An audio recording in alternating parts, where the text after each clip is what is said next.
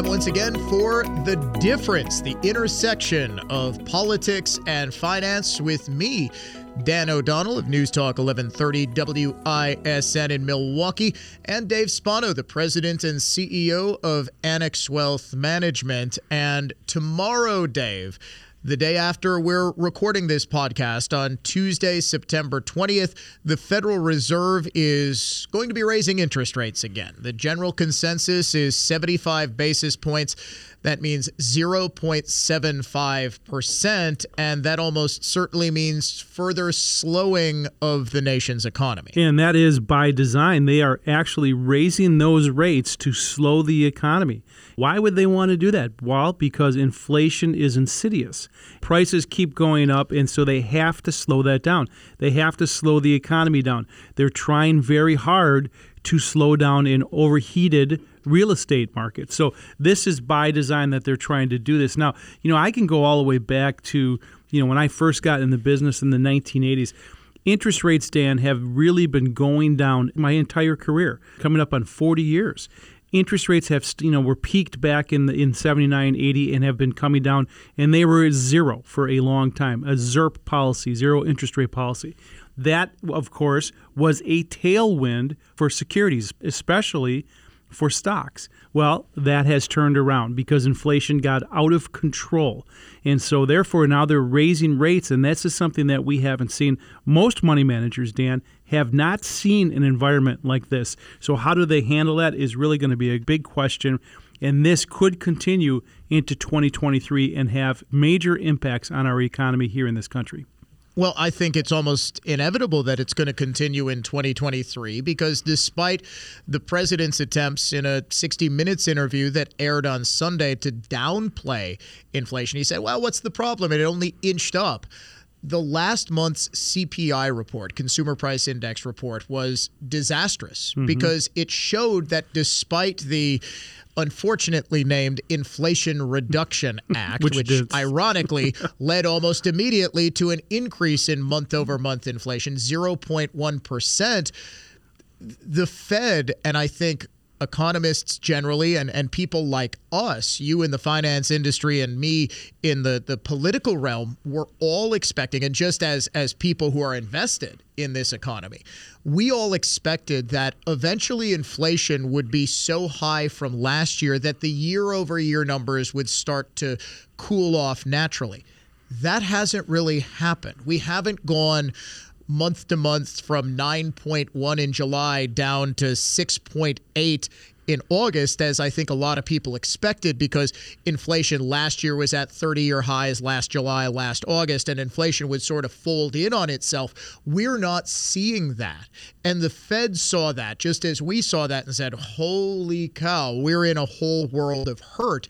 So now it has to act far more aggressively than it has. Now, you said that we've seen interest rates declining. Do you think we are going to see, we're already in a short-term pattern of interest rates increasing, but that we actually do get back to the sky-high interest rates of the 1970s? Certainly not 13, 14%, but 6-7% mortgage rates becoming, at least in the short term, the new normal. That's where we're at right now with 6 and 7% mortgage rates. And of course, there's this Fed funds rate that is set, obviously, by the central bank. And that has come up now 4%, which has been unthinkable.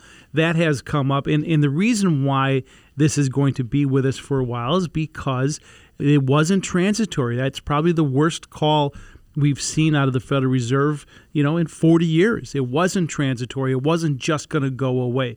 It is structural, and it was structural because it was in wages and it was in real estate and rent equivalency on all of those things. So that sticks with us. They, by design, Dan, the Federal Reserve, is trying to slow not only the real estate market down, but employment numbers. They have two jobs, a dual mandate. One is price controls, inflation. The other is full employment. Well, they have reached full employment. 3.5% by most economists is full employment. Now they have to go back on that and hopefully, think about this, have the unemployment rate go up. If it goes up by 1%, that's equivalent to 1.6 million jobs in this country. That is a lot of jobs lost. And at the same time, we could be in a recessionary environment. It is not a good spot for us to be in as a country. Now, this is politics and economics, but the reason why we're having such insidious inflation is not just recent moves. It's the fact that they were printing trillions of dollars, printing them. 50% of all U.S. dollars in the history of this country were printed in the last couple of years. So when you take all of that money and you throw it into the economy, that is inflation. I remember Professor Siegel famously said it's going to equal what you put in dollars. And so if it's 40 or 50%, you are going to get 40 or 50% price increases. It may be 8% for 5 years, it may be 7 for 6, so on and so forth, but it's going to be sticky. So they have their work cut out for them, not only until 2023, but beyond. Do you think we see, because we're in a recession right now, at least according to the shorthand definition, and yes, I know a recession isn't officially declared, but for decades and decades and decades, we have defined a recession as 2 consecutive quarters of GDP contraction, negative growth in the gross domestic product. We've seen that in Q1 and Q2 of 2022. Now, in August, after the Q2 numbers came out, there was a concerted effort because of politics by the media to say, no, we're not in a recession. Obviously, that would be politically very damaging for Democrats who control both houses of Congress and the presidency ahead of a midterm election. But the general consensus is that as the Fed continues to raise rates, and you've said this before on this podcast, Dave, that in 2023, specifically Q1 and maybe bleeding into Q2 of 2023, we are going to see a serious slowdown that could potentially get into the realm of the dreaded R word of economic recession. And I think that's very likely. When you have an inverted yield curve where the 2-year is higher than the 10-year, that is generally a precursor for a recession, and that's what we have right now. So the Federal Reserve was late to the game to raise interest rates. In fact, you'll remember back in 6-9 months ago, I said, I cannot believe they are still printing dollars and still engaged in quantitative easing. And in fact, going out and buying bonds because that's only going to make inflation worse. So they continue to do that. They were late to the game. And now perhaps they over-tighten. And if they over-tighten, when you're raising interest rates, it has a lag effect. It's not going to happen today. It's going to have a lag effect into next year. And so do they raise rates too much, too fast, that causes a recession? And so not only did we have a crappy 2022, this could bleed into 2023. So yes, it's not a great spot to be right now, almost a stagflated economy, but there's still opportunity within the markets, and we can talk about that. And to find that opportunity, you really do need to. This is not the environment to go it alone. As I believe it was Warren Buffett who famously said, everyone's a genius in a bull market, in a bear market, in a recession, in a stagflationary environment, which I also believe we're in right now, although we haven't really been allowed to feel the full effect because obviously we've got an election coming up in a few months that we can't have people think that things are far worse than we are. So we've got the president out there saying, oh, no, the economy is expanding. We're expanding manufacturing and so forth.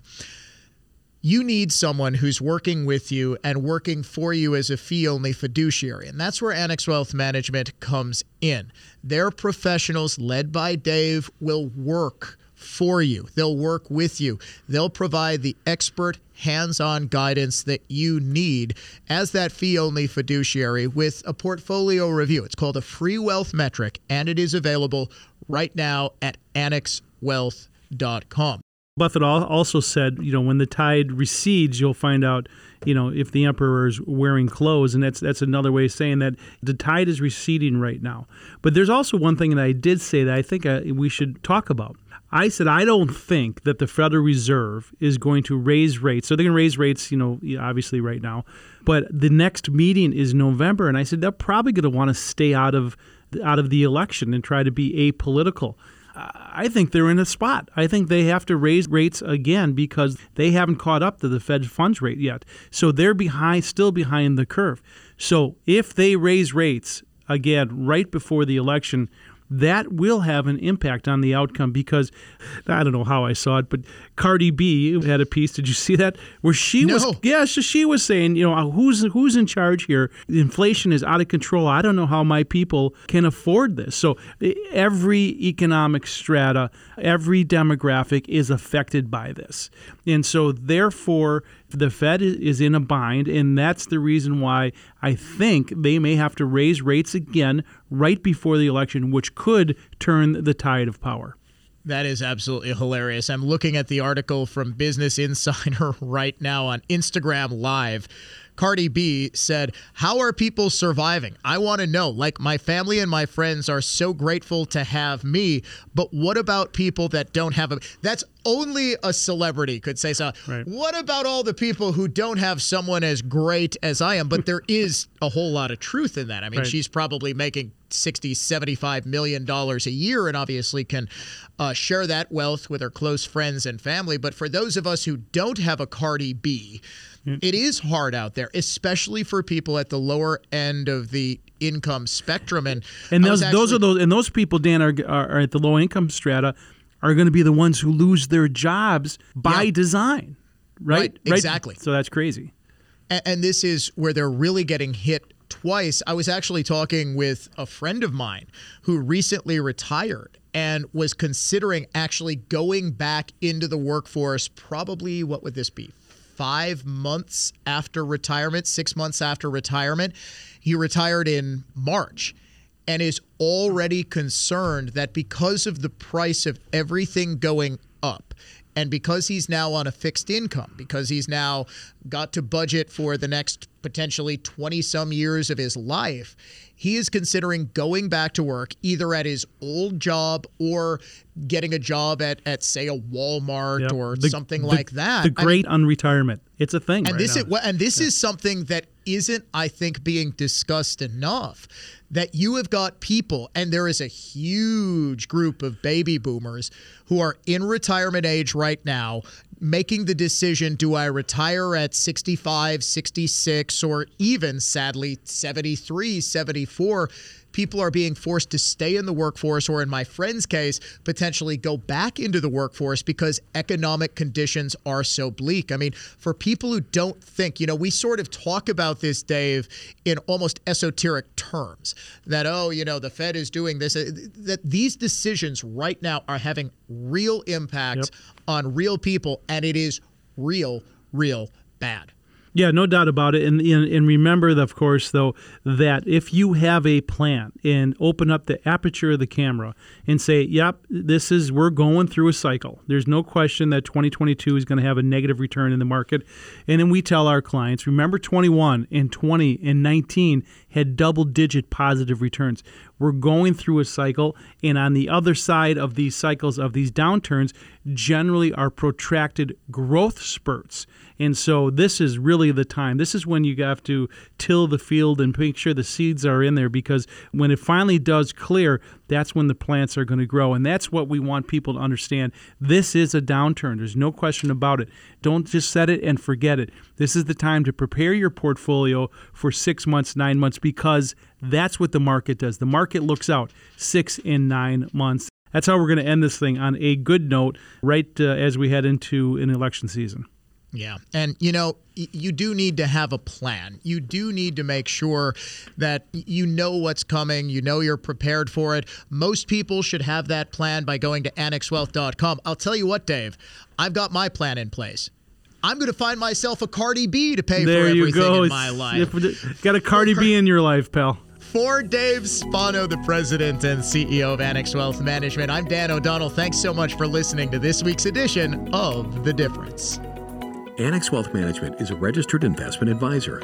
For more information about our firm, please visit annexwealth.com. The information in this podcast is for educational and entertainment purposes only and is subject to change without notice. Opinions expressed are those of the participants and don't necessarily reflect those of Annex Wealth Management, its producers, hosts, or guests. The host of the podcast is compensated for his endorsement of Annex Wealth Management.